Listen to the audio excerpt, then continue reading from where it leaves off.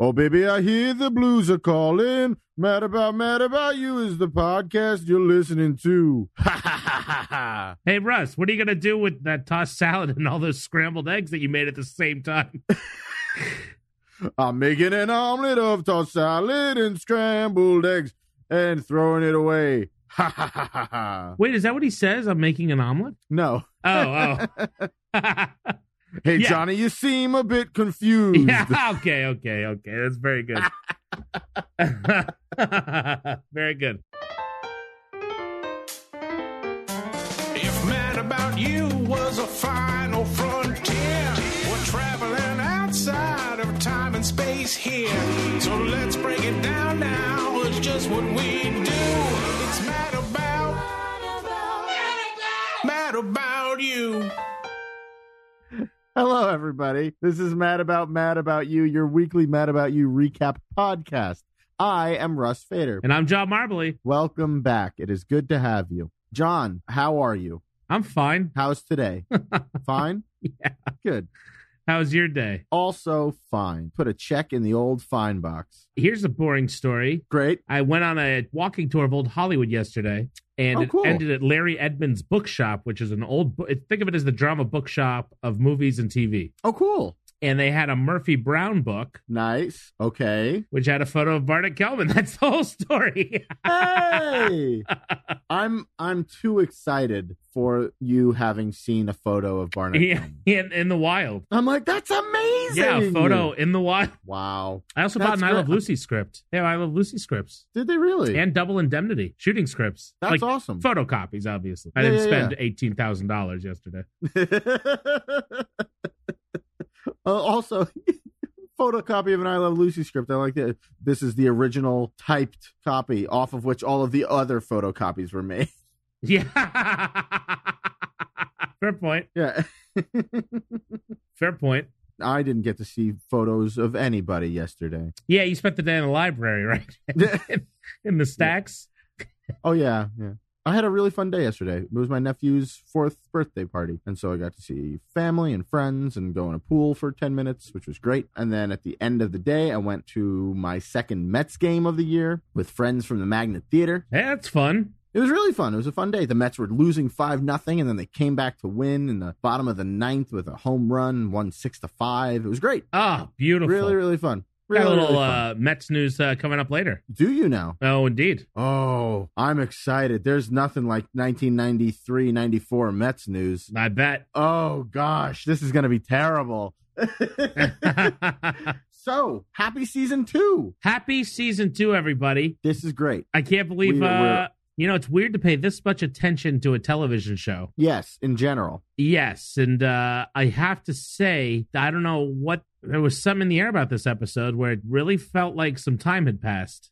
It kind of did, like, And there was a comfort things felt different, to things it. looked different. Yeah. It was good. It happens often.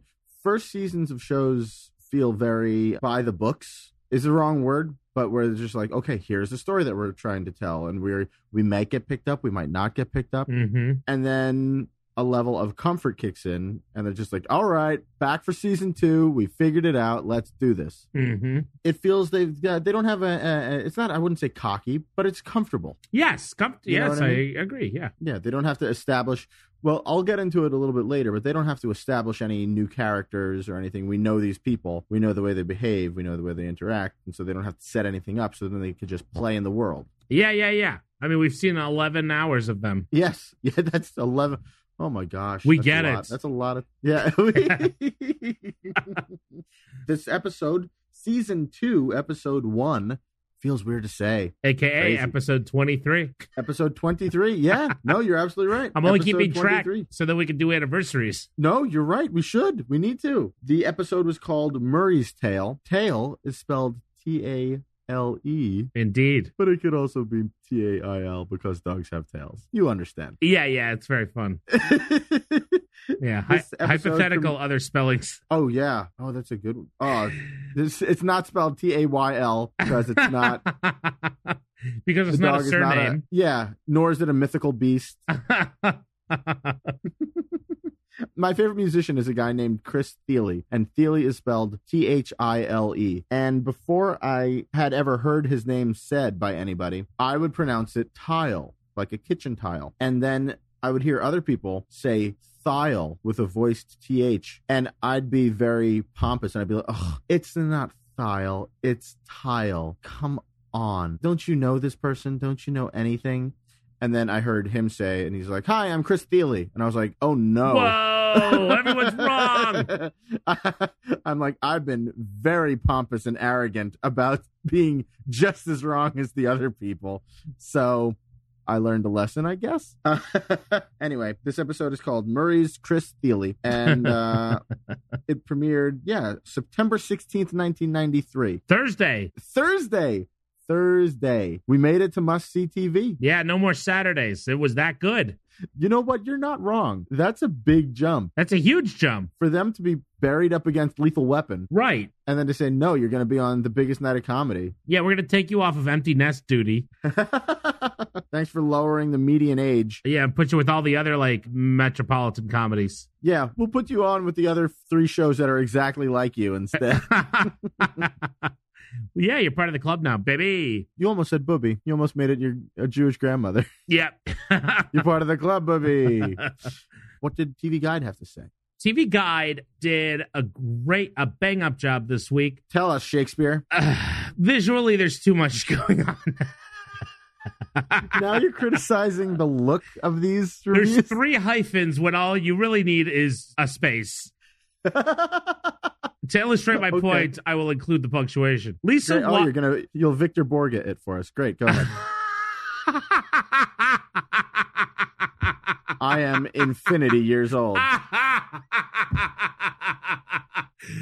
Oh my God, that makes the Jackie Mason references look like Chris Rock. It does. But that being said, if you wanted to put in Victor Borga's punctuation bit right here, I would not object to it. I'll teach you how to use the system. It's very simple. A period sounds like this. That was a bad one. That was a much better one. A dash, an exclamation point is a vertical dash with a period underneath. See, the comma, quotation are 2 commas. Or if you happen to be left-handed, question mark is a little difficult.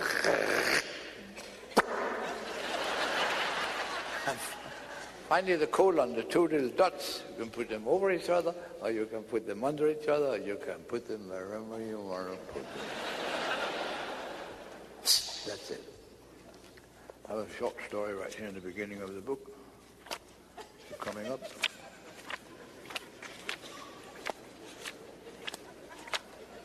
Page 9.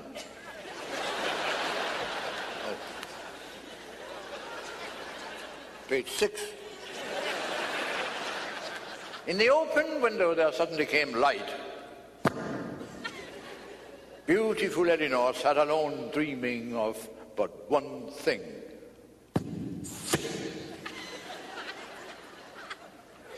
2 years had passed since she met Sir Henry. Great.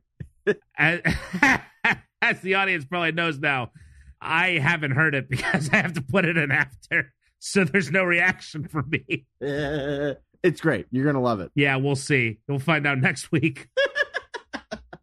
So Lisa takes Murray for a walk, hyphen, and returns with a different dog. Inexcusable. Just do for a walk and returns with a different dog. Yes. But other than that, perfect. So they nailed the words, which There's is also, huge. like, I've seen hyphen before. A couple of dashes next to each other, and that's its own sort of wrong. But that's what you use when you're like, oh, I want to have one long dash, but we don't have the long dash key. Well, there is an M dash and an N dash. Yes, there are M dashes and N dashes. In print. It's like, oh, right. But there's also commas and spaces. Yes, it's true. And the word and to connect the thoughts.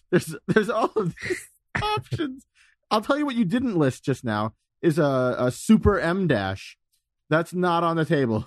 I feel like one is back. The first guy's back somehow. Yeah. Yeah. But Shakespeare's out. someone made him insecure, and now he's like trying to find some negotiation between what he does and what the people seem to maybe want. Yeah, Robbie 3- has the job now. That's what they call him around the office. That's his name. Okay, I don't like that name. You don't like that name? No, not after one. No. No, he Can didn't this be earn a it yet? pattern first? Sure. You're way too quick to assign a nickname to this guy. Why don't we just call him Robbie Murray for a walk? Because that's what he wrote. Look, man, that's not a crime against humanity as far as print goes. 3-. I'm so mad now. Well, tell us what else was on TV. Take your mind off it. Well, I learned in my research one thing that was on TV that night, and we mentioned it a little bit earlier, kind of obliquely, but we're not going to talk too much about it right now. It was the premiere of Frasier. First episode of Frasier was on that night, which I only learned as I researched another pilot, which was on that night. But yes, I thought that we had to at least mention, hey, Frasier came out tonight, 9:30, and it went on to be wildly successful. Night. Yeah.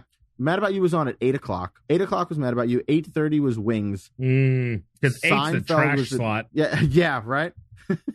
Or no, 8:30 is the was trash slot. Yes. Seinfeld was at 9, and then Frasier was at 9:30. Oh, what a night. What a night. What was on at 10? Pretty great. Funny you should ask. Because I know ER was until 94. No, it wasn't. It wasn't ER. It was something, I think they called it Super Comedy Night. Oh, that's all no. that's all that the TV guide thing, I can't remember the website's name right now. TV Tango Django or whatever? Tango, yeah. Yeah, that's all the TVTango.com said was Super Comedy Night. And I was like, what was that? And when I looked it up, I looked up NBC, quote, Super Comedy Night.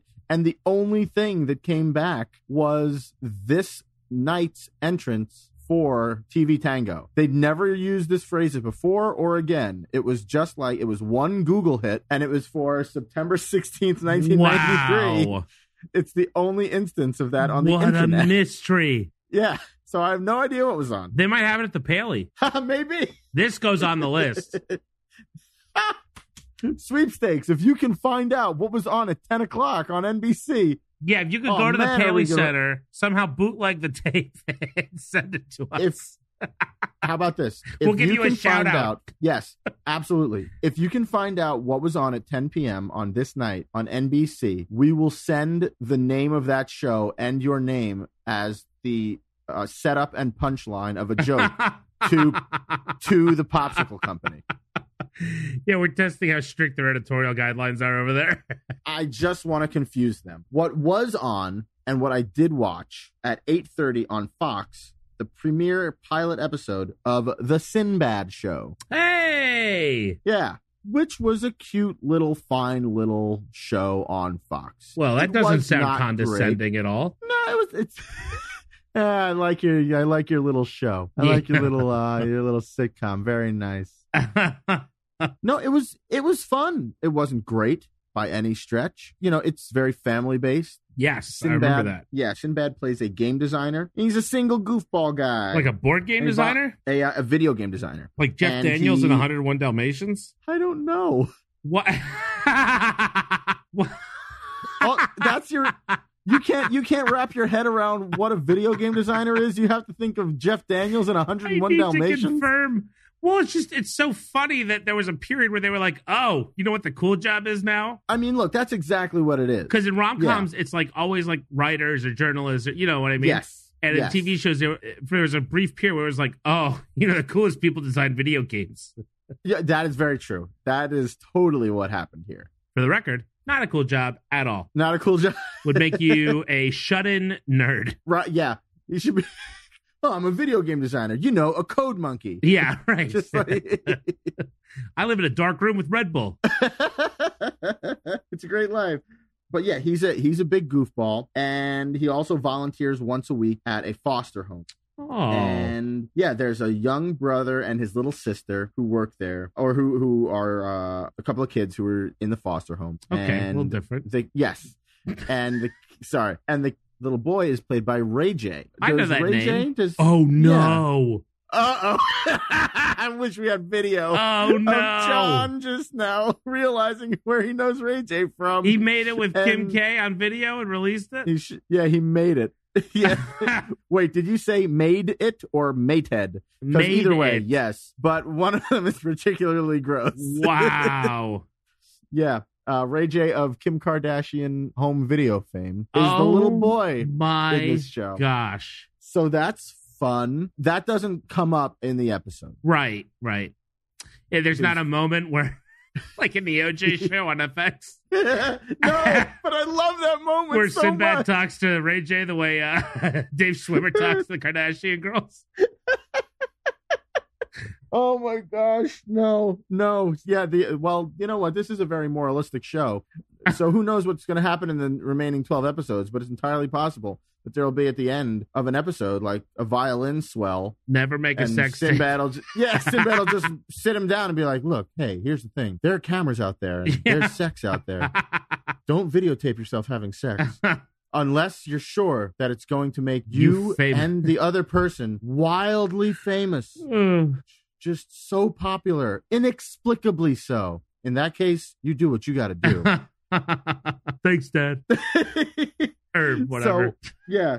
So also in the cast is his roommate is played by TK Carter. Does that name ring a bell? Yeah. Probably. It does? Yeah, but I don't know from what. Well, I'm going to say where I know him from, and that's not where you know him from. He was on the show Good Morning Miss Bliss, which starred Haley Mills, and that was the precursor. Yeah, to Saved by the Bell. Everyone knows that. Yeah, okay. Yeah. So he's another teacher from that. Oh, okay. It was also really weird because I was just like, as I was watching the Sinbad show, I was just like, where do I know him from? I was like, I feel like he was on Saved by the Bell. And then I was just like, yeah, but I was like, but he wasn't at the Max. He didn't work at the Max. Right. Where could he possibly Oh, it was before the Max. He was a teacher at Indiana Bayside. years. He was not a teacher at Bayside. Oh. He was a teacher at Kennedy Middle School. Oh, Good Morning Miss in Bliss. Indiana. Oh, really? Yeah, before they moved. The conceit is that Zach Morris and Screech and Lisa Turtle all moved from Indiana Right. to Bayside High in California and then turned it into Saved by the Bell. That's what you have to buy into. Interesting. Yeah, Okay. it's pretty neat. You want yeah, he was from that. You want to hear one other weird thing he was in? Please. He was in an episode of The Waltons where he played a Was he character really? named Jodie Foster. John, that's not a character's name. He played Jodie Foster in that. I mean, It was very bizarre. In 1978, so she wasn't famous yet. Sure But she was. What a... huh? She was very famous, I think. 78? No. Well, when was Oh, Taxi when Driver? was... let's see. When was... who was it? Hinckley? Well, Hinckley must have That been was in the the 80s. 80s. But was that... When was Taxi Driver? Is that what you said? Yeah, how long had Hinckley been watching the Taxi Driver DVD? You mean Betamax? Yeah. Yeah, when was Taxi Driver? You've got stuff up. 76, but I don't know if she was a household name for us. And I don't know if Okay. there was a huge crossover between people that watch The Waltons and people that watch Taxi Driver. He could definitely be playing Jodie Foster. So yeah, I absolutely want to see him playing Jodie Foster. I mean, don't we all? TK Carter as Nell. I mean, yeah. That'd be good. I feel sensitive about that. I don't know what it is. Also, but here's the best casting from this show. Playing the landlady. Think of a landlady. Think of the stereotype of a landlady. Think of who you expect to see as a landlady. Okay. Playing the landlady on the Sinbad show is Salma Hayek.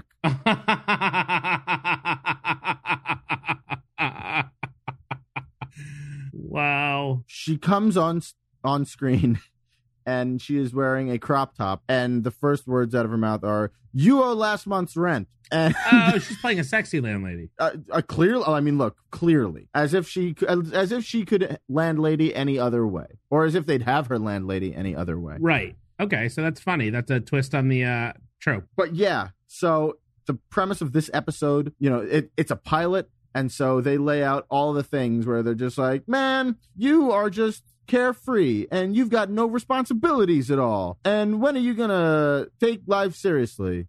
I don't know why I would. And then he goes to his one day a week at watching these kids in the foster home. And the little girl has found a foster family to take her in, but they don't want the boy, and he doesn't want the brother and sister to be split up. Wow. Yeah. And it's emotionally convincing because, he then takes them home for the weekend to see if he can do it and to have it. And then he becomes their and foster parents. He sure does. Dad, Because, but yes. He also goes in though, and he's just like, I don't want you to split them up. You can't split them up. I'll be there. They can live with me. And the head of the foster agency is just like, it's not that easy. It doesn't work that way. And at the end of the day, he kind of is just like, he convinces her, but he shouldn't be able to convince her. Fair. Because of laws? Yes, because of laws and processes and compliance. But yeah, he goes in. And, on Tuesday, he's just like, I want them to stay with me. And she's like, it can't happen. It's not that easy. And then on Wednesday, he goes in and he's like, I want them to stay with me. Except that time he's wearing a suit and he's got his resume in a folder. Oh, fair. And he's just. So between that and him, he gives some weird backward stuff where he's just like, right now, these kids have nothing. All they have in the world is the fact that they have each other, their brother and sister. That's all they have in the world. So if you don't let them stay with me, that means you think that I'm worse than nothing. So do you think I'm worse than nothing? And it's just like, that's not what's happening. That's not bad. You're convinced? Yeah, what the hell? Well, great news for you then, because the kids get to stay with him. And a show is born. Yes, and it lasts for one half of one season. And actually, I learned that, this show was canceled, and I believe Rock may have been canceled. Maybe not. Rock might not have been one of the canceled ones that year. But there were a number of shows that were canceled starring African-American casts. And Jesse Jackson, I believe, sued Fox. He brought up potential racism in the fact that all of these black shows were getting canceled. Wow. Yeah. So, as ever, fighting the good fight, Jesse Jackson. Mm-hmm. So, whether that was the case or not, I cannot say, because like I said, I thought that the pilot for this show was okay. Sinbad is not an actor. Sinbad is a stand-up comedian. Yeah, that would never work on television. I bet you can't name one instance. But his style of stand-up, I think, didn't lend itself well to him being a leading man sitcom actor. I can't think of that ever working on TV. You know what? Russ, I didn't know you were such an apologist for the white lobby. I had no idea. John, I know where my bread is buttered, okay? So that is what was on television. Please do tell us Wait, about... what Seinfeld was on? I think it was The Mango. A really good one. I mean, yeah. Russ, can I... Give me the big pieces. Give me the big pieces. Wow. That was terrifying because you do a very good Jason Alexander. Pretty good. Let me just put this out there. Don't mention Seinfeld airing unless you're ready to tell me exactly which one it was. That's fair. I'll keep that in mind. Thank you. I apologize. Not only do I apologize for the white lobby, I apologize for Seinfeld and those who... I'm not sure how this sentence ends, John. Yeah, I think we all know what you mean. I it's apologize covered. for me. You apologize for this now. Let's move on. Yeah, I just blanket apologize, everybody. Russ is sorry, but don't let him off the hook that easily. What happened in the world, please? Well, in 1993, the company, videotape company, JVC, it's not electronics company, filmed some HD video. Oh, what does that stand for? As a high definition. Ooh, okay. Video that Interesting. shot as a demo for the Japanese high def market. So on YouTube, there is high def footage of New York City. Really? In 1993. And it is pretty trippy. That's so weird. Because it looks like now, except everyone's dressed differently. I believe it. But also not that differently. Right. Because everyone in New York dresses their own way, Sure. And a lot of the city looks exactly the same. St. Mark's Place looks exactly the same. So like in 1993, there were some things that were the same and other things that were like different. No, that's not what I'm saying. Anyway, we'll share it somehow because it is cool. Very interesting. Yeah, I'm interested. It's very fun. It's 5 minutes long. So a lot shorter than anything Russ has ever asked you to watch. I mean, who's got that sort of time? Oh, there's also a squirrel in Central Park from 1993 eating a nut. So Great. that's one of the most jarring images in the video because that's a 93 nut. Oh my goodness. Now, Well, that's fun. this is exciting. The disclaimer is I didn't have a bunch of time to do the news this week, but Okay. thankfully one journalist, Kyle Smith, did it for me. Dateline. Go ahead. July 21, 2013, New York Post. Hey, okay. An opinion column called NYC July 1993. Great. It's been a busy month for local news here in the big bad city. Flipping through a few copies of this month's Post, we find, here we go again. This is, okay, sorry. This confused me the first time I read it. The intro, this article, okay, I'm all confused. Okay, it's been a long day, right? Okay, forget the whole Dateline. No Dateline. This article was written in 2013 about the summer of 1993. No. It's about the summer of 1993, though, okay? And it's written by a guy. He wrote it in 2013 because he said, 20 years ago, my first July as a journalist in New York City at the Associated Press, I remember things being a little different. So I pulled some copies of the Post from that month to remind me. Okay, great. So July 1993 was a month of unbelievable levels of random mayhem. Headlines included desperados shoot up bus about teens who robbed 22 passengers in Queens. Quote, cab ride to hell about some Australian tourists who saw their cab drivers slain. And quote, Yikes. savage slaying shocks Tribeca about a building worker who was killed execution style. Holy cow. A Staten Island man was surrounded by a gang of 20 to 30 youths and beaten to death. 2 Washington Heights firefighters responding to a fake call about a gas leak were instead firebombed. A mother of 8 was killed in a crossfire on Brooklyn Street while pushing a 3-year-old in a stroller and carrying an infant. A 21-year-old Hunter College student was shot to death on a 5 train for his Nike Air sneakers. In Queens, a 4-year-old girl was hit by a stray bullet while she slept, and on the Upper West Side, a group of men lit an M80 and put it in the face of a homeless man as he slept on the sidewalk. The same neighborhood cringed at the news that Larry the Wild Man Hogue, a deranged homeless person who roamed Upper Broadway, hurling trash cans, and once pushed a toddler into traffic, was being let out of a mental hospital. 2 plainclothes cops were mugged at 2 p.m. in the Brooklyn Museum subway stop. Just to name John, a few. If these things happen in the week or on the day, you'd read them and you'd be like, oh, I can't read this. This wouldn't make it in the podcast. This is too grisly. That's correct. This is bloody. But then you're just like, oh, 20 headlines in one shot? Yes. Yes. I'll say all these. Absolutely. Well, because we're glossing over the details. Great. But the point is, it was an awful summer. It sure was. Holy He goes on to smokes. say, if you think the Travis Bickle era, Taxi Driver, for those of you who There don't we know. go. Or for those of you who are thinking of the Travis Bickle character from the Waltons.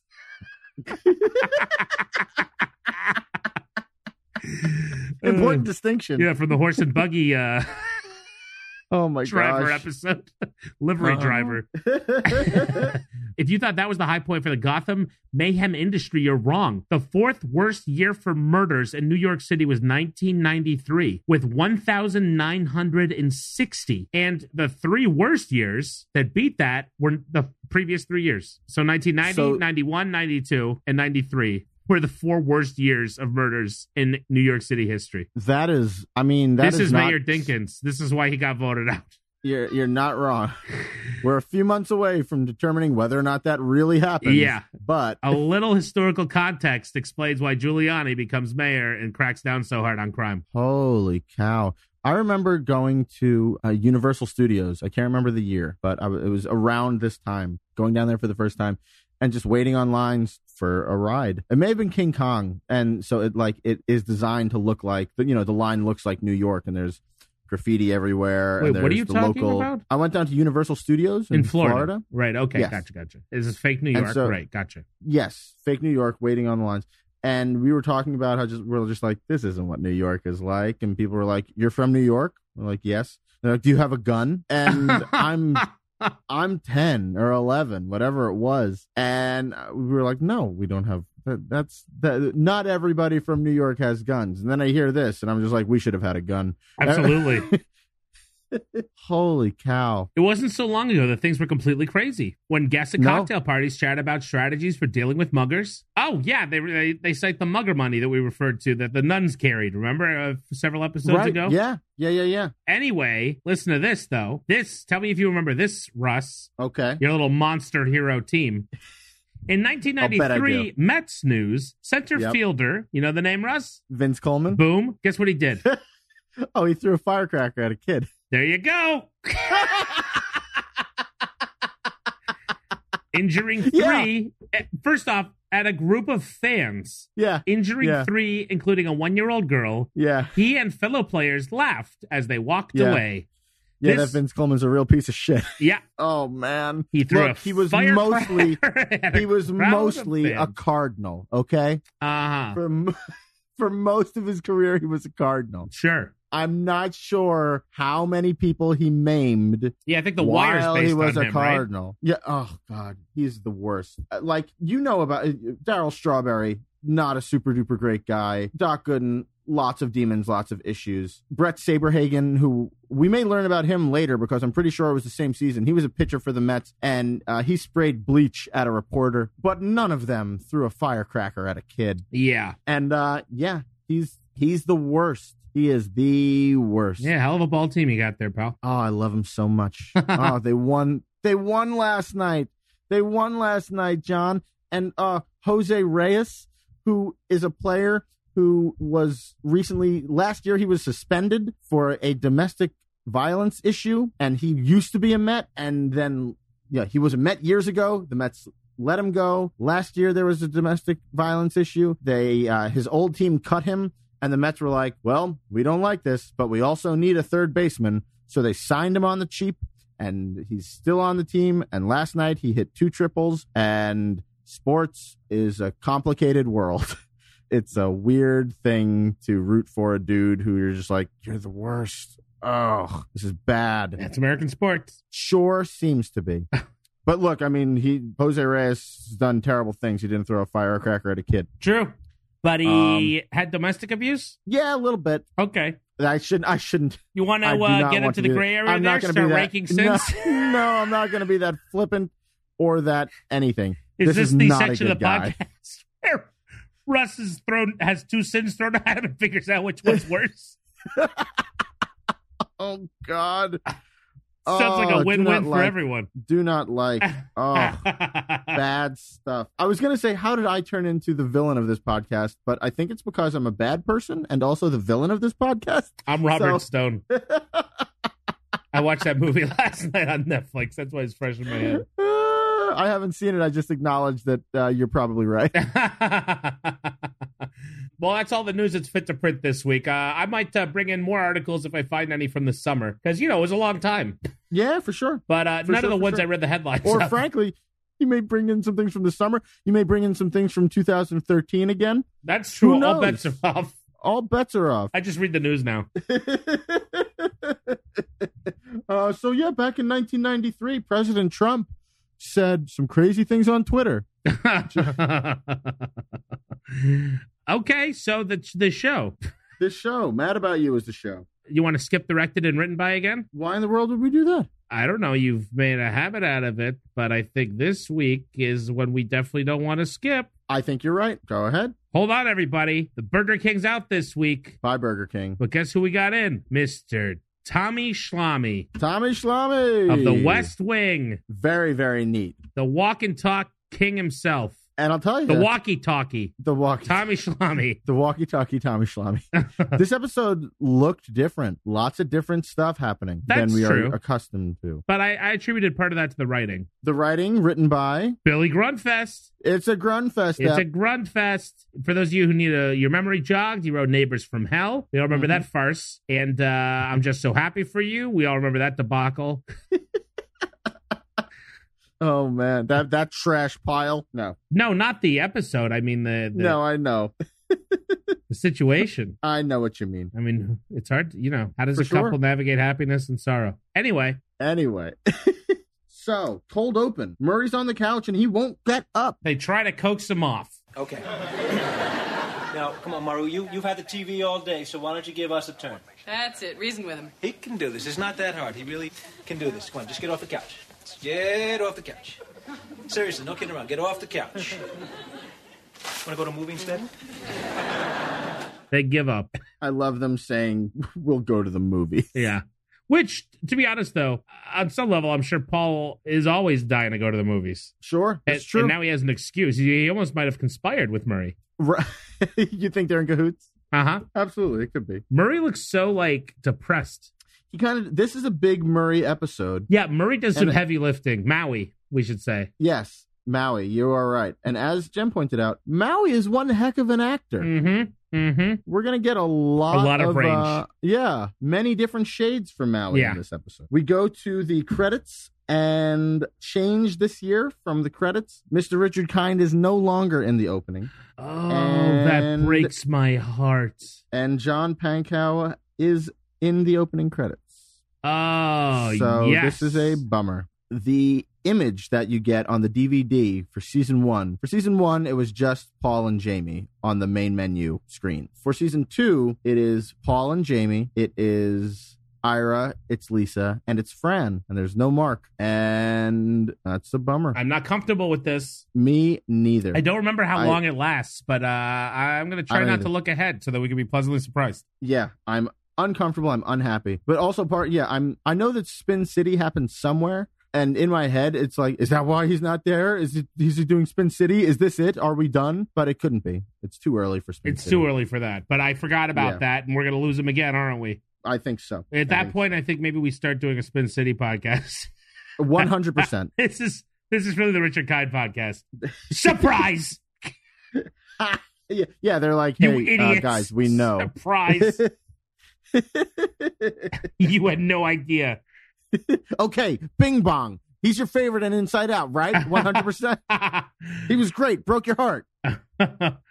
So we go to scene 1. We're in the kitchen, Mm-hmm. and Chef Paul. Is cooking. He has minced something. Yeah, for this what's meal going on in that he is there? cook- I do not know. I think tomato sauce, maybe? I got the feeling that it was a sauce. Yes. Yes, same. And he's stirring it on the stove, and Jamie comes in, and they do the little classic, here, taste this. That's great. Really?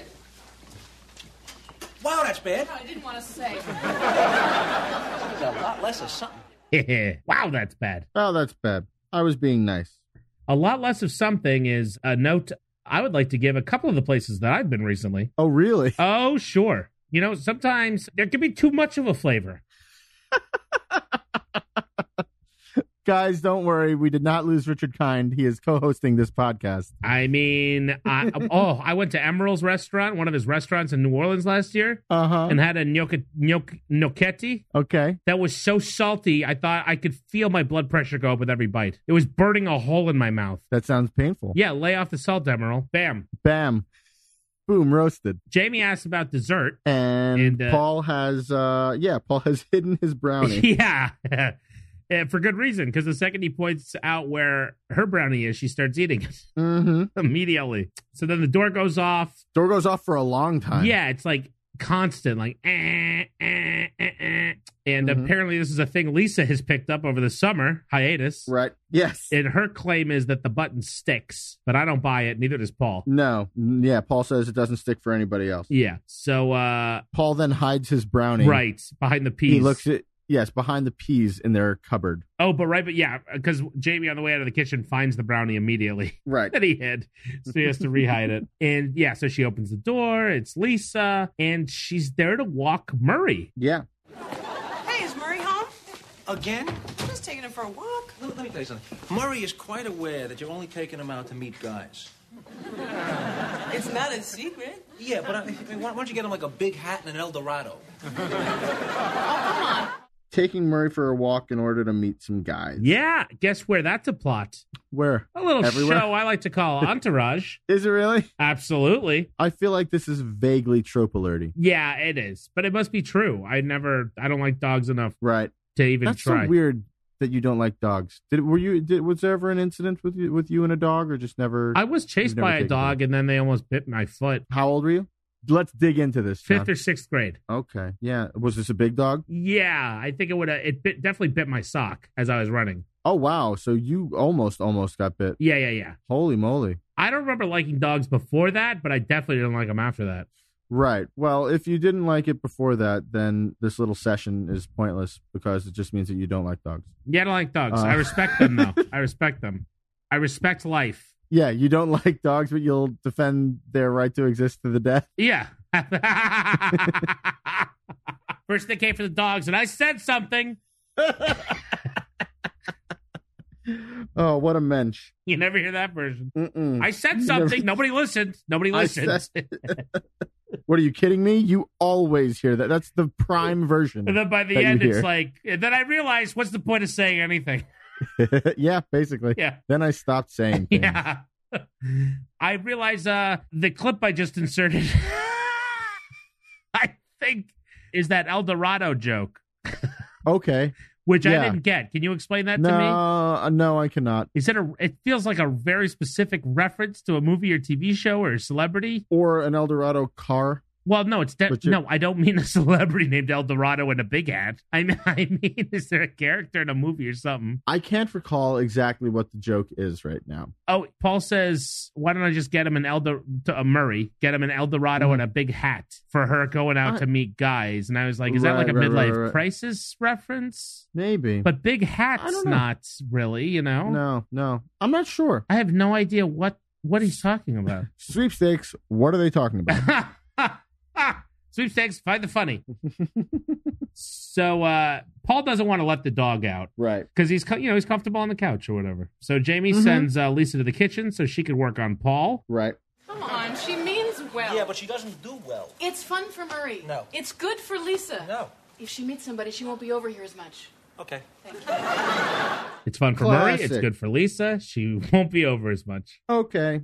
That's just straight set him up, knock him down, funny comedy. And then when Lisa comes back a moment later, she's eating Paul's brownie. And just the idea that she says, I was looking for peas. Yeah. I missed that. That's funny. That's really Listen, funny. these Stemple girls cannot be stopped. They're very driven. I know. Yeah, it's very true. So we go to the next scene. So Paul obviously lets the dog go now. It means less Lisa. Oh, and he's like, have it back in half an hour. Right. That was the only rule I remember. Yes. Have him back in half an hour. Don't get him wet, and don't feed him after midnight. Oh, very good. He's actually a gremlin. So Oh, that was a reference. yes. Oh, very good. Very good. Good. Yeah, Gizmo. I didn't think that it was possible for a person to say the word gizmo and have it mean I hate you. But here we are. Gizmo, blender, microwave, and Fu Manchu. I think. So Lisa brings Murray back 2 hours late. Yeah, they're sorting laundry.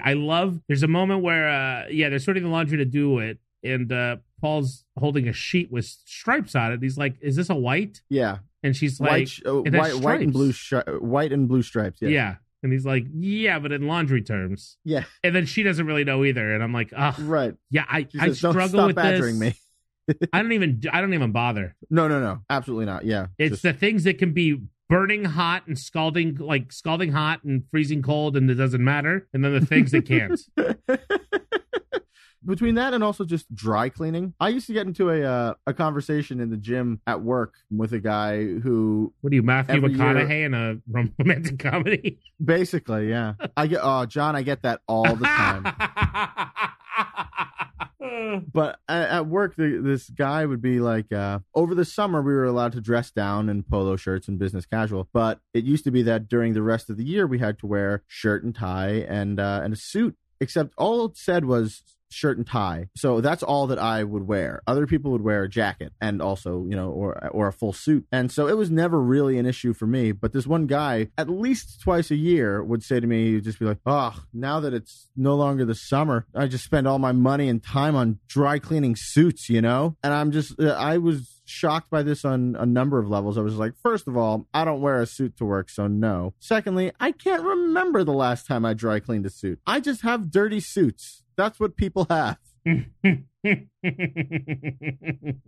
How often do you do? Wait, you can't remember at all? I've gotten a suit dry cleaned. I would not wear them very often. I would say I've gotten my suits dry cleaned less than 10 times.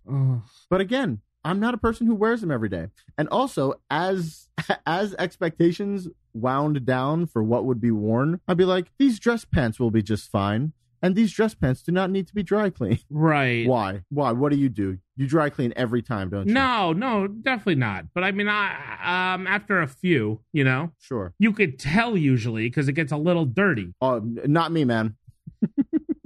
Hey, All my suits are pristine. so Lisa comes back and we find out that she let what? I can't believe you held me at gunpoint and made me tell that story, John. I tried to stop him.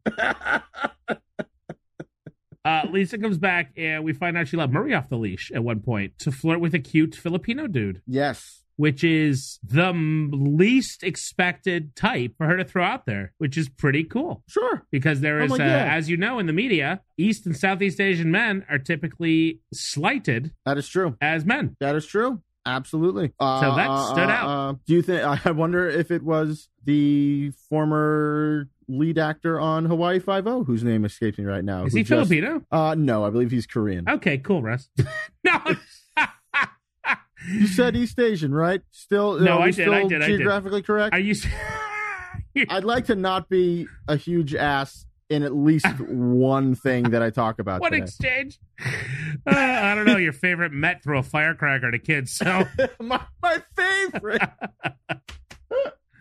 Oh, man. Or the guy from Crazy Ex-Girlfriend. Yes. Is that what you mean? Josh and the Chan. fact that we can only name two. Yeah. End of list. Mm-hmm. Oh, gosh. I love Crazy Ex-Girlfriend. But I liked Anyway. that. I thought it stood out. Yeah, for sure. Murray is super peppy now. Yes. Like he's really got a vim and vigor to him. Both of them. Yes. And so Paul goes to do the laundry, Right. and Jamie, tells Lisa to sit down.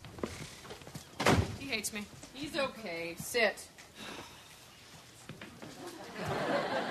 If he doesn't want to like me, fine, but I'm not going to beg. Do you see this? I mean, you should have seen this guy. He was so cute, I could barely speak. Say that again. I believe she was talking to me. Lisa.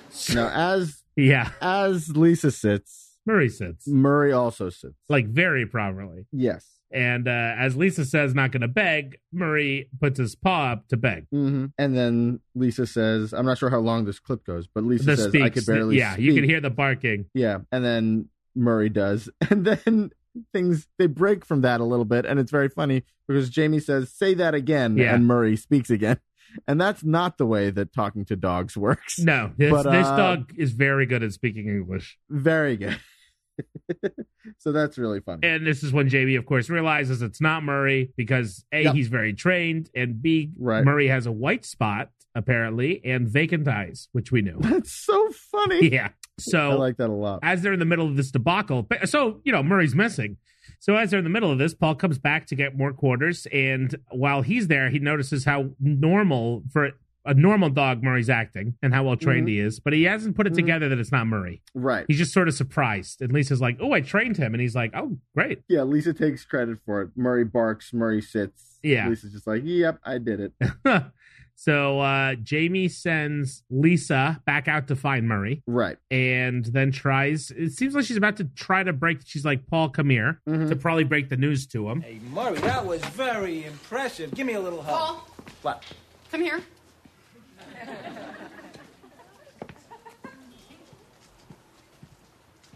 What? What?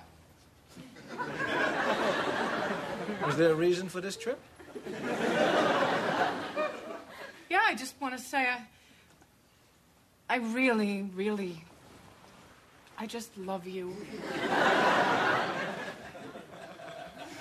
I love you too, honey. What's the bad news? What?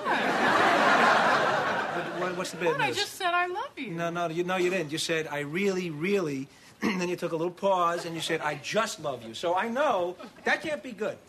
Baby, I'm the one who can't be good. I don't know if she was trying to break the news to him as much as just to distract him. Oh, you're right. Distract him in from the moment. You're right. That's what it was. Yes. Yeah, because So that maybe I'm so the he one wouldn't find out. who can't be good kills the Right. audience. It's very funny. And she's very awkward, and it's a very funny bit where she just, yeah, maybe I'm the one who can't be good. Yeah. Yeah, it comes out of nowhere a little. It's pretty great. And she's wearing like a sweater and big baggy pants. Yes, she's...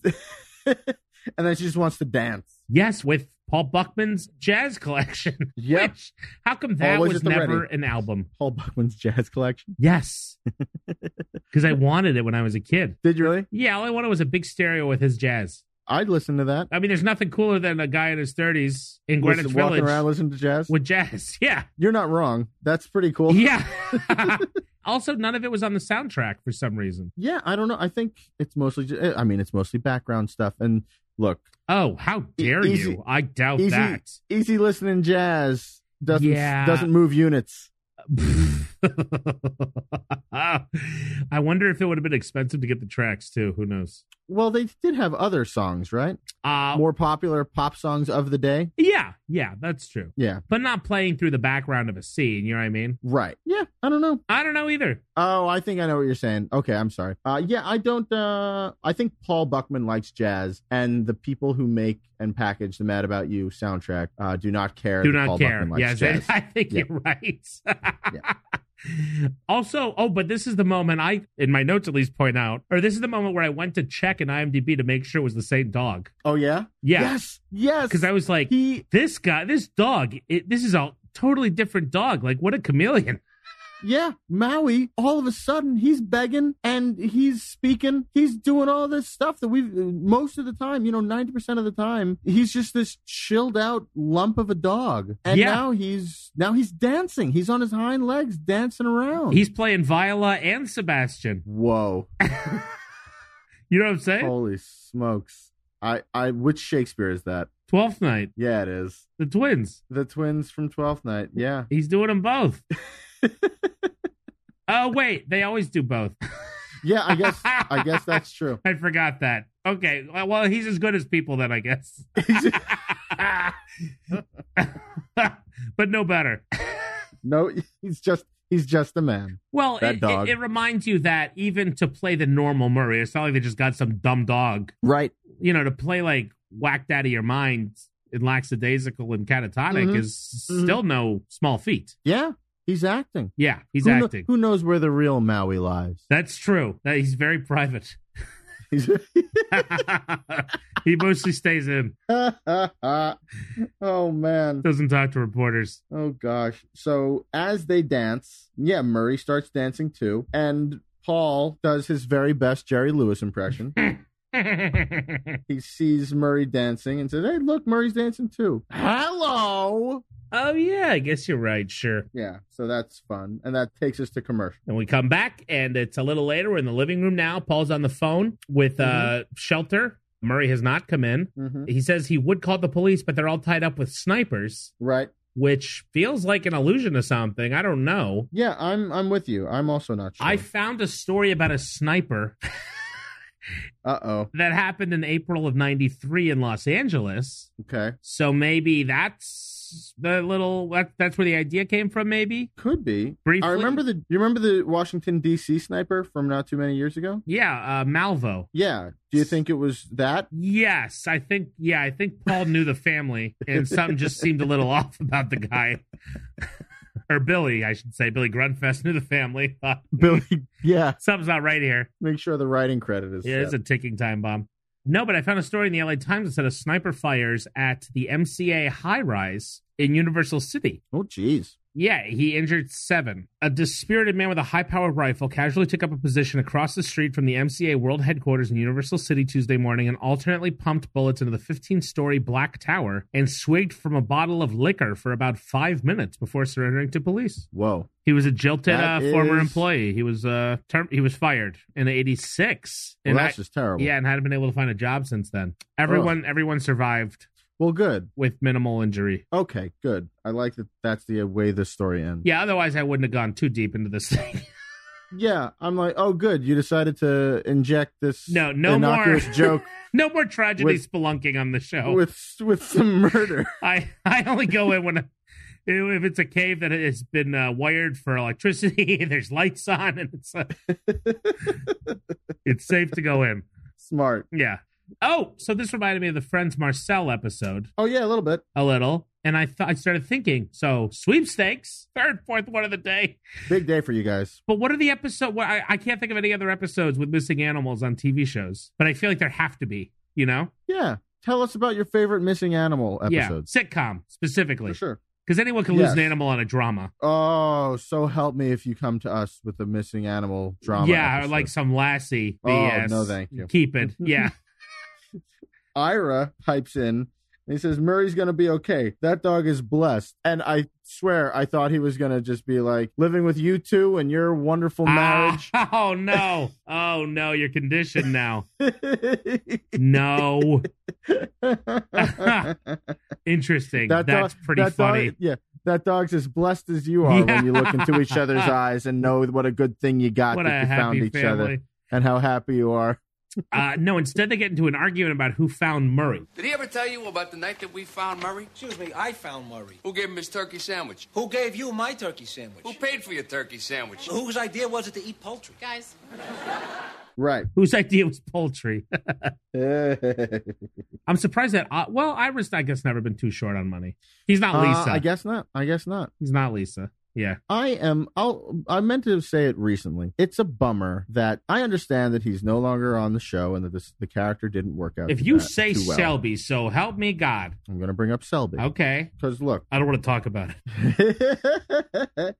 It's strange that I know that this is the way it happens, but we just, for the first half of the show, the first half of the first season, he was a main character. And then they wrap up with an episode all about their anniversary. They're on their anniversary talking about their wedding, and they're looking through their wedding album and they're taking the wedding photo. And it's just like, hey, that best friend character who we had all those stories with for the first half of the show, we're not even going to mention his name right now. Like he never even existed. Yeah, and I was fine with it, which is weird. I was just like, yeah, he's gone. He's gone. I don't even think about him anymore. I really don't.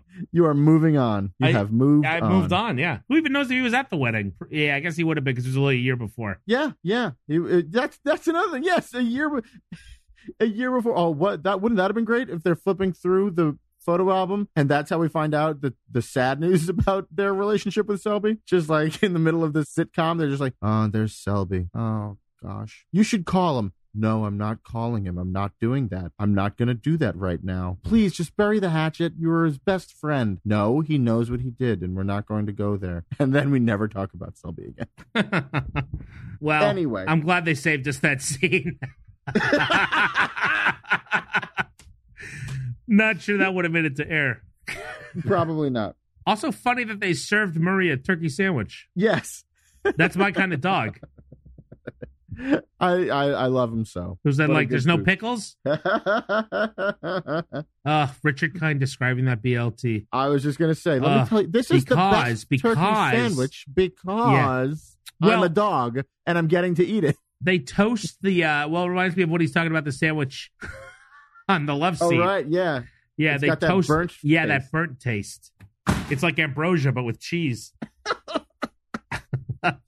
Oh, man. So Fran comes out right after that little speech. Fran comes out of the bedroom with Yellow Pages, and she's like in full PR mode. Mm-hmm. She needs a pen and paper to write down all the numbers. And the new Murray brings her both. Right. I feel like this is just such a meal for Maui. He's like, oh, boy, I finally get to have some fun. Yeah. I would have loved for his handlers to have come in beforehand and just been like, our dog can do a lot more than he's being asked. Yeah, right. Yeah, it's like when Lutz got his own episode on 30 Rock. Shut up, Lutz. Oh, so then they start talking about how many chicks, how Murray's got this special vibe. Right. And how many chicks he's met walking Murray, and then how Paul's met more. Yeah. And Jamie's like, excuse me? Yeah. And then Paul, the door goes off. Uh-huh. And as Jamie goes to get the door, Paul says to Ira, why you got to say it like that? Why you got to make it dirty? I met my wife walking Murray. Right? That's what the man said. Well, that's not true. Not true at all. And we know it's not true because your writer's room told us that wasn't true just 6 months ago. I guess that quote from Paul was right. Which quote is that? You said in an interview, he was like, none of us could remember what happened even the week before. Yes, that is the primary quote that we should take from this, is that none of the writers remember what happened the week before. But they also said, and I think maybe Helen Hunt said this, where she was just like, it was nice having that episode of the flashback where they met so that we had that canonically as a touchstone. Right. But those 2 points are in direct opposition of each other. There. And the one that wins out is every week to week is a crapshoot.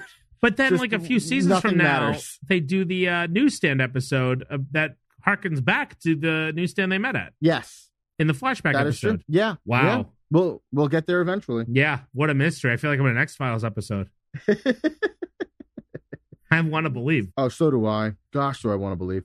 So Jamie opens the door. It's Warren. Gosh. Warren Mermelman. Welcome back, Stephen Wright. Mhm. I'm so happy you're back. He opens the door. He gives Jamie the reels of film that Paul wanted. He looks down at Murray and immediately says, "That's not Murray." Does he really? Yes. It's the best joke. I missed that. He's that's he's so 5 funny. feet away. He just does a quick spot check. He just sees the dog Yeah. and says, "That's not Murray." I love a visual gag. And It's by so that, good. I don't mean a sight gag, but I mean a bit that has to do with someone's vision. You love a visual gag. Yes. A visional gag. I really do, though. Like, one of my favorite Seinfeld bits is when, I forget, like, George, something about his glasses? I can't remember if he has his glasses or he doesn't have his I glasses. think he doesn't but have them. He's like, I'm blind without them. But no, that's right. Jerry's like, you're blind without your glasses. And George says, I could squint. I was squinting. Yeah, and he's he like, once squinted his way from Wurtsboro down to the Tappan Zee Bridge. Yeah, exactly. He was spotting And then he's got- raccoons. and he snaps his finger. I was spotting raccoons, baby. But then there's that great moment, yes, where he still doesn't have glasses and he's in the kitchen. Yep. And he walks all the way across the apartment. He goes, oh, look, a dime. He walks across the apartment. That and is a picks great dime up. visional gag. That is the number one visional gag. I think so. It's also great they set up this very easy way to bring Stephen Wright's character into any scene at any time just by saying, Paul wanted this, which is great. It's so good. Mm-hmm. Mm-hmm. So the door goes off again, and it's Lisa, and she's like Lisa apologetic, kind of, which isn't an apology, but it's to make up for losing Murray. Or no, I felt so bad about eating your brownie that I bought you a new one. Right. And then when he opens it, she's like, I guess I ate it. I guess I got hungry. Yeah. And so Paul gets to say, you brought me a bag. Yeah. So then they split up into search parties. And we got the search party sequence. Fred and Warren go in Fran's car. Ira and Lisa go to the park. Paul and Jamie go to the police station. Yep. We go to the police station, and the cop is a dog lover. The cop is played by Mr. Jerry Adler. Bravo, sir. He is always great. Who we all know and love. Wonderful character actor, shows up in a million things. John, what is he in? Well, he's most famous, I think, for being Hesh on The Sopranos. Mm-hmm. Everyone remembers the Shy. That was the first time I ever heard that slur before. Oops. Right? Yeah. That's because that's a twist on. That's like sort of nuanced too. Sure. Yeah. AKA a moneylender. A Jewish moneylender of The Sopranos, who also makes money off the backs of Motown singers. He was Toby's dad on The West Wing in one episode, but it was a big episode. Sure. Also, for those of you who enjoy Mad About You, you'll recognize him as not a cop in several episodes later. As their live-in landlord / super Mr. Wicker. That's right. Yeah. That is my number one, and I forgot that it was this show. Yeah. I forgot. I was like, Are you I'd forgotten about serious? Sopranos, frankly. I'd forgotten that he's Mr. Wicker. What were you going to say? I was just like, he's a landlord on some sitcom? I knew that he was a landlord, but in my head, I thought that all landlords looked like Selma Hayek, so it didn't make any sense to me. Yeah, he wears a crop top in all the other episodes. Adler, though, you'll recognize, I don't think he's related to... I didn't have time to look into this very deeply, okay? But... All right, you're not on trial. His father... Well, I'm about to name names. His father was Philip Adler. who was a general manager of the group theater. Oh, okay. So he does have connections to the group Sure. because the group had that other Adler in it. Jacob? Was it Stella? Is it well, also Stella, yes. But was it Jacob? I'm not sure. Anyway, there's a lot of Adlers. Stella's the only Adler for me, frankly. Well, we'll have to look into it more deeply. Well, Stella and Keith Adler, with whom I once went to high school and haven't spoken to in about 17 years. Hey, Keith, if you're listening, hope you're doing well, buddy. Oh, it's nice. Yeah, he's not. There's no way. Well, guess what Jerry Adler did? What did I Jerry have a Adler few do? fun, weird little connections, all right? Everyone want to go with me on these? Great. Okay. Jerry Adler produced on Broadway a version of Moby Dick in 1962, the one that ran for Wow. 10 performances or whatever. Oh, how cool. Uh-huh. He also was the stage manager on the original My Fair Lady Uh-huh. and Gentlemen Prefer Blondes. That was his first gig in 1949. He was a stage manager on Broadway. Wow. He was a stage manager on the musical 17 in 1951, which I assume was a prequel to 13. Jason Robert Yep. Brown. Yep. So yeah, it was a reverse prequel. he They started. really got to come up with a less clunky thing to call those A reverse requel. prequels. So he started as a stage manager in show business on Broadway. Very cool. Oh, and later directed the revival of My Fair Lady. Excellent. Isn't that fun? Yeah. Then, in a weird twist, we got a couple more weird ones, couple more weird fun ones. Please just give me a normal twist. Nope. He worked with Cleavon Little. He directed him off Broadway in 1969 in a show called The Au Fait Watcher. I don't know what that is. Okay. But he also directed Robert Guillaume. How do you say his name? Guillaume? Guillaume, yes, from Sports Night. Yeah. Directed by Thomas Schlamme. Yeah, that's Who very directed true. this episode. He directed Perfect. Robert in a production of Charlie Was Here, Now He's Gone at the East Side Playhouse in 1971 off Broadway. Whoa. So that's a weird little Mad About You circle. Love it. And then the weirdest for me is in 1980, he directed a play at Playwrights Horizons called Survival Kitsch. Something tells me it was a masterpiece. Oh, you think so? Because I know one of the authors. Really? And actors, Mr. Bill Whedon, who is a New York character actor who's very talented and very funny. And he played a part on our sketch team at UCB a couple years ago. Really? Yeah, he's a man about town. He's we just worked on this other thing together, this Mr. Student Body President show on Go 90, though we didn't have any scenes together. But cool. So that's a weird connection too. So you should get in touch with this guy. I mean, yeah. Oh, you want to talk to him about working with Jacob? I want you to. Yes, maybe we will for when Mr. Wicker comes back. Yeah. Or when Jerry Adler comes back as Mr. Wicker. Great idea. Yeah. Great. Yeah. So I'm like, yeah, I absolutely want to. That it's oblique enough. It's not directly connected, so perfect. Yeah. Oh, you know a guy who knows somebody who was in one scene of a show? Well, we can't not talk to him. No, he's a recurring. He is recurring. Anyway, that's Jerry Adler in a nutshell, but we'll have Love more it. for you on him because I love Jerry Adler. Yeah, he's great.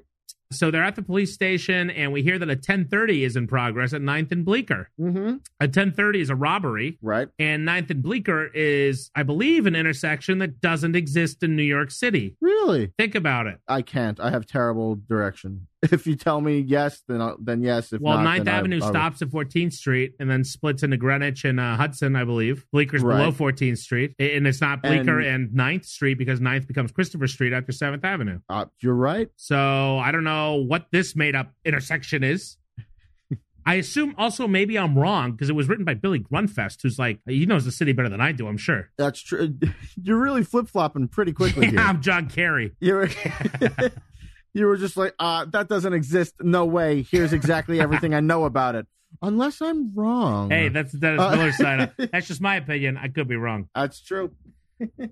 So they ask for help. Excuse me? Yeah. We would like to report... How long has it been gone? Since like this afternoon? Well, I can't do anything for 48 hours. You come in tomorrow, you fill out a missing persons report. Okay, well, see, there's a little snag. It's not a person, it's my dog. Oh, a dog. Well, that we can take care of now. His demeanor completely changes. That's very, very He's a dog guy. Big time dog guy. Big dog guy. Too big of a dog guy. Yes, as we find out. Yes.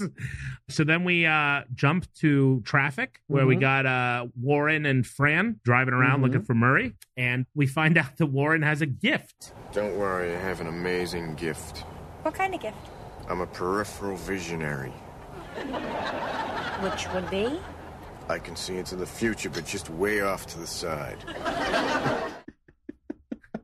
And that gift is a Stephen Wright joke, I think. They're very good at sneaking in Stephen Wright jokes. Yeah, the writing staff could also very easily be talk show hosts. Late night, where they're just like, now I understand. Right. You have a gift? I understand that you have a gift. That's so true. And that's pretty much the scene. No, I couldn't find my dog the other day, and I've been led to believe that you would be able to help me with that because you have a I'm told you have some sort of a gift. Yes, that's right. That's right. So then we jump back to the police station. Right. And Paul and Jamie. Before we jump back. Oh, please. I don't remember. Is that the first scene you remember in a car? Yes. So the Tommy Schlamme difference is picking right up. Well, yeah, immediately Tommy Schlamme was like, we're getting out of the house. Loves a car. Loves it. You try to keep him from doing a shot in a car. Yeah, Tommy Schlamme loves. Didn't use one in all the seasons of The West Wing I can recall. But yeah, famously loves the car. John, you idiot. He loves the car at this time in his life, but he did it to perfection while working on this show. And then he didn't need to use the car when he did West Wing. Well, yeah, once they said, you know what, we're switching to single cam and there's we can shoot on location, he said, I don't need to anymore. No more cars. Yeah. I got it out of my system. I want to talk to Michael Lang about this because I don't know if you remember that Michael Lang said that there were different like that half-hour sitcom directors and hour-long drama directors. There were two different fields and two different clubs. Yes, almost. They typically are, I believe. Yeah, and yes, so the fact he's that, a crossover. I mean, I don't want to call my friend Michael Lang a liar, but here we are. So I got to talk to him about it. Yeah, let's never try talking to Thomas Schlamme about it. Too on the nose. Yeah, right. A little too on the nose for our show. I'll catch Michael Lang in his lie. Or I'll just be like, so, what's your relationship like with Tommy Schlamme? And he'll say, oh, I don't know him. He's I'll say, he'll say, I like him. I like Tommy Schlamme. I've worked with him a few times. Like, oh, well, did he ever mention that he used to do some half hours? Like, no, I didn't really. Oh, well, you told us, sir, that they were two different fields. So how do you explain that? And then he won't be my friend anymore. I wouldn't be. You're not now. You're hanging on by a thread. You're out. So we go back to the police station after the role play, and Paul and Jamie and the cop are filling out paperwork, and the cop's radio goes off. There's an armed robbery in progress. Yeah, I had a dog too. So you know. Armed robbery in progress. All units respond. Sorry for the interruption. Very funny. Sorry for the inconvenience. Yeah, for those who can't see, he turns the radio off. But yeah, so they're like, we learn now that this is the right cop to talk to, or the wrong cop, because he had a dog who was his partner. Yeah, dog was a partner. Pete took a bullet for him. Yeah, took a bullet. The mayor came to the funeral, like Turner and Hooch. Just the second half of Turner and Hooch. I saw that in the theater and never again. Wow. And I think I'm okay with that. I saw it 1,000 times on VHS. Oh, yeah? And never in the theater. And I'm okay with that. Yeah, so basically the cops like just nonstop reminiscing about Pete, and Paul's trying to interject facts about Marie, and it's difficult. Yeah, and Jerry Adler doesn't care at all. Yeah. So we go to the park for the first time. Right. And Ira... Gosh, this is so funny. Ira's calling... Murray, and he's near the bushes, and eventually a guy shouts back, yeah. Yeah, we get an off-camera voice. So he has to change it to Murray the dog? Murray the dog, he yells a lot. Do you think that guy was... Do you think this was... What do you think that guy was doing? Oh, he was having a good time. Is that what you think, too? Yeah. Yeah, I think so, too. Especially after that mineshaft joke. I do, too. I think there was some cruising. For sure. Yeah. For sure. Which is very, very funny on a sitcom. Even though they weren't in Central Park. It's hard to tell what park they were in. I would have assumed Greenwich, but that's very easy to search. So it must have been another smaller one. I'd put them in Central Park, but that doesn't make sense. So, yeah. Yeah, Lisa walked Murray 59 blocks. In a half an hour. Yeah. Well, she was gone for 2.5 hours. But he signed off on it. Oh, you're going to Central Park? Okay, 30 minutes, we'll be back. Oh, yeah. So Lisa enters, and, she's trying to do that thing where it's like, if you were a dog, where would you go? Right. They get into it a little, and... Ira, give me a break. What? You don't like me anymore? It was a year and a half ago. I was drunk. I was at my sister's wedding, and frankly, I needed to punish myself. Oh, nice, Lisa. So you used me just like you used Murray. I'm gonna go find Murray. They hooked up. You were right, Russ. I was right. You were It right. doesn't happen often, but I was right. Also, very weird that they set that up several episodes ago and then explained it later, yet couldn't remember how Paul met Jamie. Yeah, the details that they choose to follow up on are very strange choices. Yeah. Oh, and she hurts Ira here. She does. Because that's a pretty intense tear she goes on. She kind of does. She's pretty mean. She doesn't know her own strength, I think. I think so, too. And also, Ira is a strange combination of sleazebag and also sympathetic. Yeah. Yeah. So, yeah. Which is maybe, I don't know, it humanizes him, but it also makes him kind of more of a monster. Right. Yes. Exactly. Where you're just like, if he's going to talk about bouncing your wife, and then you're going to say like, yeah, she had sex with you for her own personal gains. And he's just like, hey, I'm a person here. Spackled? It's like, hey, guy, a little perspective. Yes, I agree. So Ira wanders off annoyed, looking for Murray. Yes. So then we go back to the police precinct, and now the cops come out from behind the desk, and they're seated on a bench, and he's going through his photo album of the dog. And it's which you always keep at the police station. Yes, right. And he says he was such a good cop because he was a real family man, right? Or like dog. Yes. And the dog's daughter was in a dinner theater production of Annie. That's really silly. And what's great, Jamie is so impressed. Well, because first he's like, he was in Annie. And Jamie's like, wow. And Paul's like, Broadway? He's like, dinner theater. And Jamie's like, still, though. Still. She's really impressed by dog performers, Jamie Buckman. For sure. Oh, she's... Well, there's lots to be impressed about. She's going to love Animal Planet in a few years, whenever that comes to cable. But Paul's just trying to get them to focus. It's very hard. He hands the cop a picture of Murray. Right. And he has this great beat where he stares at the photo. He stares at the dog that the Buckmans brought in. They're identical. Right. And I feel like there's a beat of like, is this guy out of his mind? Yeah. Is it a sweet wife who's married to a lunatic? Or like a slow, Yeah. And just very politely goes, I think I found him. I think I found your dog. So we go back to the car. It's fun to jump around like this. Yeah, we don't get 3 locations happening at the same time. At most, I feel like we jump between like two, like Mark and Franz and the Buckmans, and I'm a little sick of that. Yeah, it's always apartments. I love getting out of the house. It's good to stretch your legs. Yeah. So we're back in the car. Fran's venting about Mark now, and Warren says he saw it coming. One day I'm happily married, and then the next, poof. I saw it coming. Why didn't you say anything? Because I wasn't sure. I thought either Mark would leave you or Irving Berlin would die. Irving Berlin did die. Really? Keep driving, I'm hot. Irving Berlin did die, huh? Did you bother Keep driving, I'm hot. Fact checking this there, Russ? What are you going to say? Did he not die? Had he not died? He's still alive. No.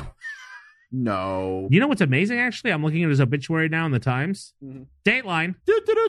Go ahead. September 23, 1989. That's when he died? When is this show set exactly? When people die, they stay they stay dead. So if he says if he didn't know that Irving Berlin died in 1989, when it's 1993, he can still say it and it can still be true. That's fair, but he died at 101 in 1989. Yes, I did know that he died at a very old age. Oh, really? Yes, I did know that. That's amazing. Yeah. I had no idea. You thought that it was going to be like, in 93, 70 he died or something. Oh, no. What? Okay. I was taking, I was putting too many restrictions, I guess. He died. Okay. You're right. You were right. I was wrong. Oh, it feels good every time. I did look up. I was like, I wonder who did die during their hiatus in case anyone. Okay. They could have substituted someone in. The line could have gone, I thought Mark would leave you, or Conway Twitty, the country singer, would die. Or I thought Mark would leave you, or Pat Nixon would die. Aw, poor Pat Nixon. Yeah. But they went with Irving, because who doesn't want to go with an Irving? It's the funniest Sure. thing. Yeah. It's the funniest of the bunch, for sure. So we go back to the park. And Lisa is just yelling for Ira, trying to find Ira, bellowing at the top of her lungs. This pattern of yelling is so familiar, but I couldn't place it exactly. Does one of the characters on Seinfeld yell in this same way in the parking garage, where it's like, Kramer, Kramer, Kramer? I did not catch that. What you just did sounded like on the show Archer, when Archer is trying to get Lana's attention, and he just goes, he says, Lana, Lana, Lana! Did not... And she says, what? But I don't think that's what you I were did doing, not place that. What you did is like on Friends when Joey's trying to get Chandler's attention. Uh-huh. And Joey's like, Chandler, Chandler, Chandler! Right. And then what does Chandler do? I'm joking. I know you are. Oh! I didn't know what Chandler did, because then I was just trying to remember exactly how Antonio from Wings calls to Roy. He's trying to get Roy, and he's just like, hey, Roy. Wait, is he looking for Roy, though? He's looking for Roy. Oh, okay. I can't think of any other instances of that happening, though. Yeah, no, that's all of them, I think. Those are the big ones. Yeah. Well, except for did you ever end up watching the full season of the Hat Squad? Yeah, when the middle brother can't find his hat. Hey, Chooch. Hat. Suits? Was one of them named Suits? I was saying Chooch. Remember, he kept on calling everybody Chooch. Yeah. Anyway, so then we go back to the apartment. And it's time to feed fake Murray. Right. And Paul, Jamie's taking charge here and taking care of the dog, and Paul's taking it very personally. Yes. Like everything they do for the new Murray is like a slight to the old Murray. Right. And he's a little upset that, Jamie's like, well, this dog is smarter. Mm-hmm. So Paul uses himself as an example to make a comparison. Yeah. He starts to bring about the concept of exactly like me, but better. I'm just saying, if I vanished one day and then suddenly some guy showed up who was exactly like me, but better, would you keep him? How's he better? I'm talking hypothetically. Does he like to go shopping with me? I don't know. I just want to understand. Okay, he's exactly like me, but he doesn't leave wet towels on the bed. What about socks? Socks, I'm not so sure. What about his mother? Pleasant, no phone. I'll take him. Do you think the socks he's leaving on the bed are wet also? No, I do not. Okay, I think you're right, because why would they be? Right. And also the mother is fun, because I feel like... Pleasant, no phone. Yeah, like he walks into that. Yeah. On purpose. Yes, I think he's able to have that fun. Yeah. Wet towels on the bed, I get in a hotel, but not in real life. Right. Though yes. Maybe if I lived in an apartment that big, it would be hard to tell the difference between a luxury hotel suite and just my normal home. I'll bet. I'm sure you're right. So then Paul really steps in it when he tries to turn the tables and be like, I wouldn't change horses if, someone just like you but better showed up. Mm-hmm. Let's take it from your point of view. How would you like it if I met a woman, I found some woman who was exactly like you but better? How's she better? What? How's who better? No, I'm interested. She's not better. She's not. No, I say she's better. She's not better. She's different. She's whatever. She's like, like you, but she's, I don't know, whatever, taller. Can I take that nap now? A little taller. That's where he found that felt like the safe one. Yeah. Which is smart. That is some expert in the moment damage control. But it also fit, which is her job. It also felt a little genuine.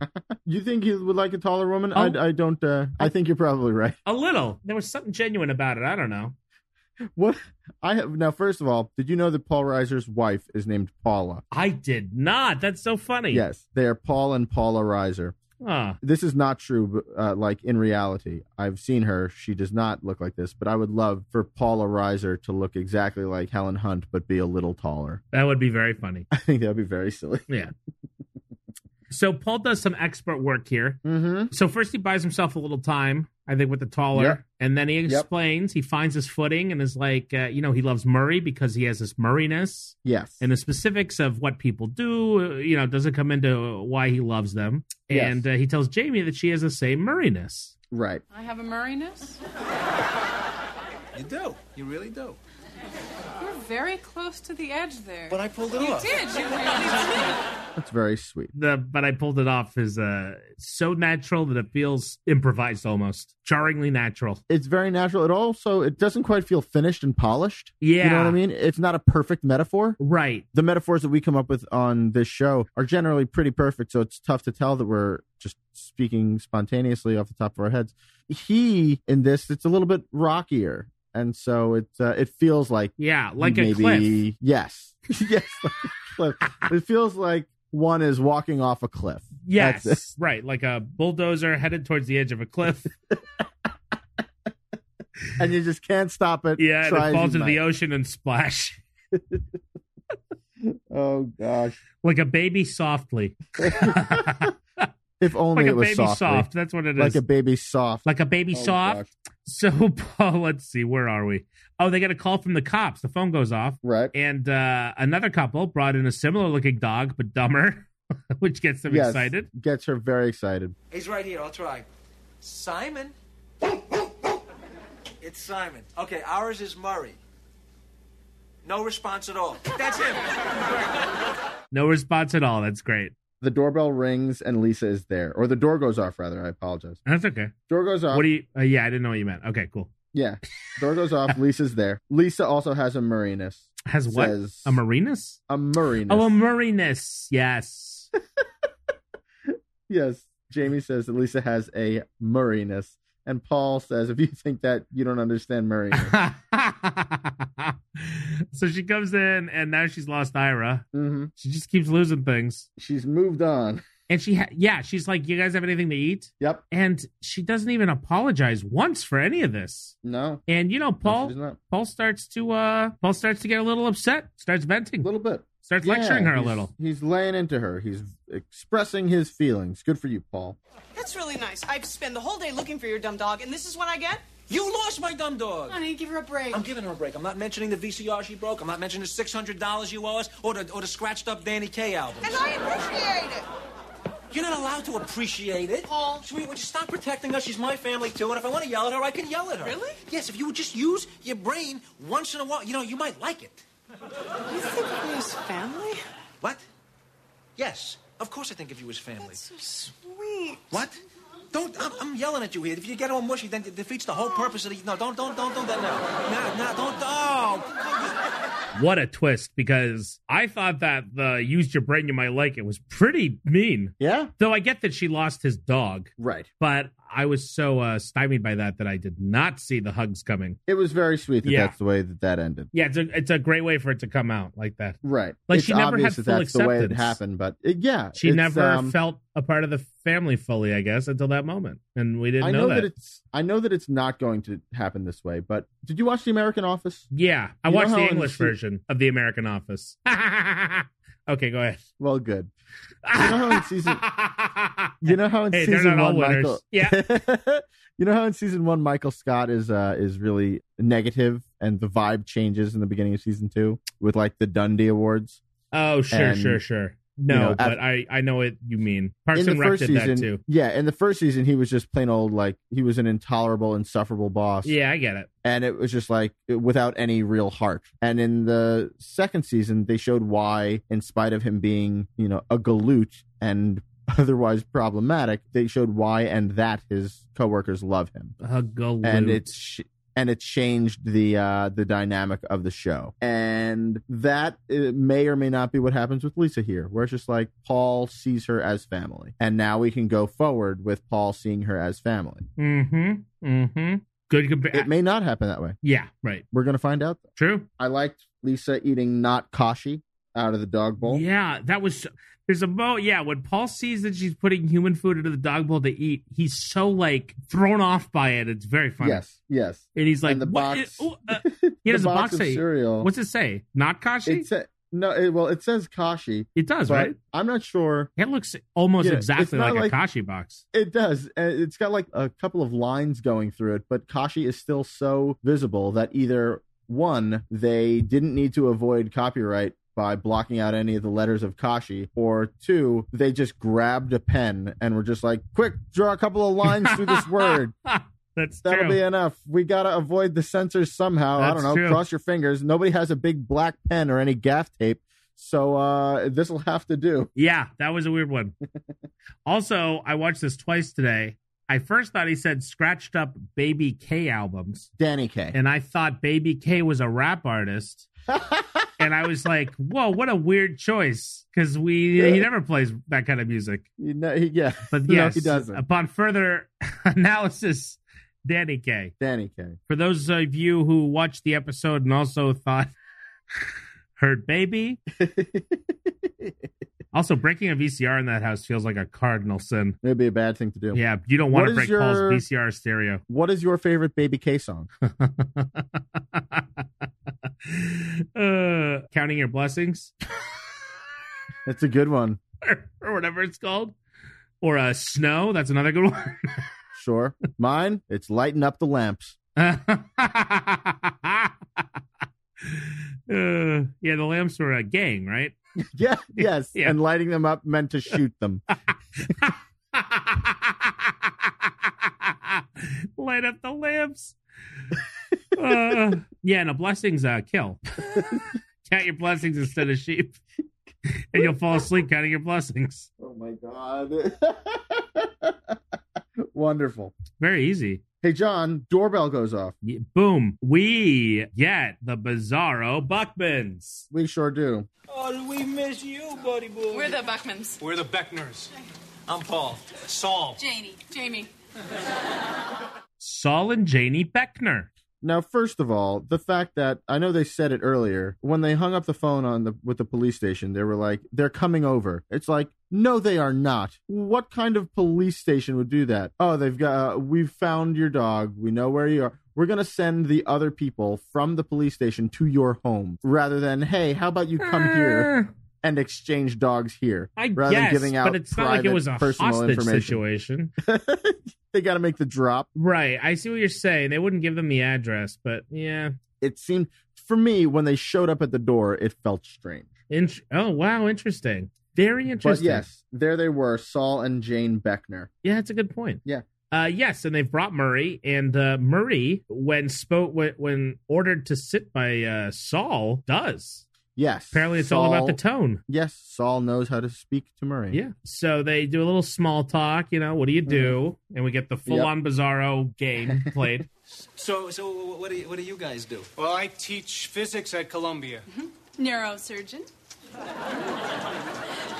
So you both have little jobs. That's good. Yeah. That's good. Yeah. That's a beautiful jacket. Oh, thanks. Saul picked it out for me. He loves to shop. Really? Hey, here's our Simon. Hey, Simon. If you were anything like us, you guys must have been jumping out of your skin, huh? Well, I have to admit, at first we were a bit dysphoric. But you know who really held us together was Janie's sister. The woman is a rock. Kind of. Of course, they're all dressed the same. Kind of. Same color Yeah. palette. They look similar. But the jobs didn't. Right. I didn't get the jobs. They were a little, because everything else was so on the nose. Well, just that they're smart. So That they're a little better. How are they better, though? They're not, I guess because they're in right-brained fields and Yeah. whatever the analytics side is. Yes, teaching physics at Columbia is a pretty sweet, smart gig. So is a documentarian. Yeah, you're right. Yeah, I'd like You're to right. see you handle Look, the Computron account. No, I was going to say I'd much rather sit down and talk to Ken Burns than some person who teaches physics at Columbia. Same. Yeah. I guess I feel about this couple the way Paul and Jamie do. Because exactly, they're very Absolutely. cordial, and the second they leave, they are both so repulsed. Also, Jamie, I'm Get surprised out of my house. Jamie didn't know the word dysphoric. Yeah, that's a pretty obvious is the wrong word. Here I am saying, I can't believe she didn't know the word dysphoric. I'll use the word obvious and misuse it in the next sentence. It's surprising just because she has such a deep knowledge, it seems like, of English. Yeah. And she was really that. What I love about it, though, is that when they leave and she's like dysphoric, she seems bothered by it. Right. Yes. She didn't like that somebody used that word. Yes, a word that she didn't know. Just in regular old conversation. Yeah. And then we go to the tag. Mm-hmm. They're in bed that night with their dog again. Yep. Murray's just sort of sitting at the end of the bed, sitting right up. And Jamie doesn't want Murray in the bed. Yes. And Paul convinces her otherwise. Yeah. Just for the night. Yeah, and she's like, Murray, get off the bed. And he doesn't budge. And then Paul goes, good boy. That's sweet. Yeah, it's a real dog episode. It's dog heavy. That's the kind of thing you can do in season 2, baby. Yeah. All dogs go to season 2.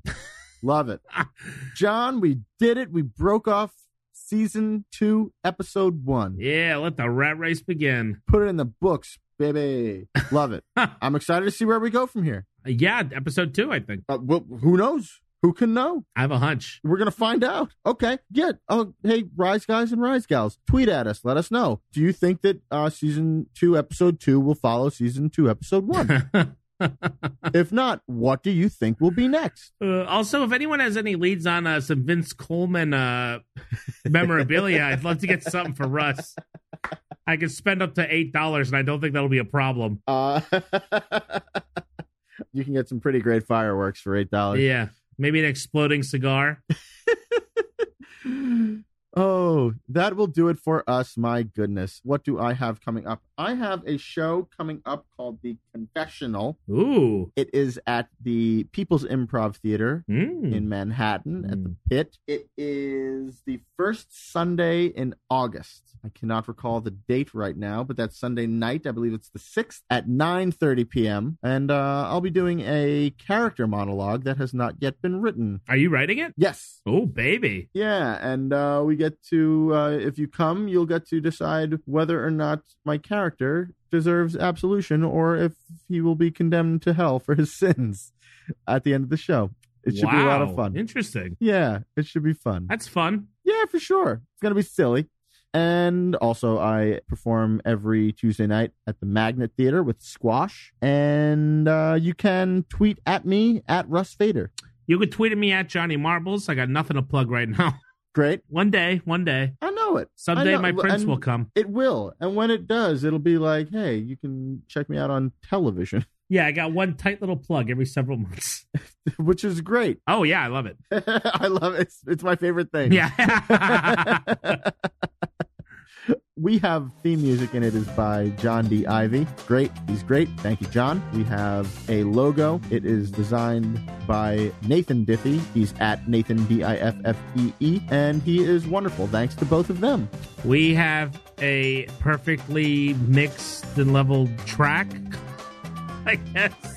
Hard to describe because I don't know how to describe a well-mixed audio track. I guess that we have a well-mixed audio track. Thanks to Vuk Ivanovich. Thank you so much, Vuk. Anything else you want to talk about, John? Not right now. Great. Rise Guys, Rise Gals, thank you so much for listening. Say hello to us at Mad About You Pod. Oh, yeah. On Facebook. We got to do that more.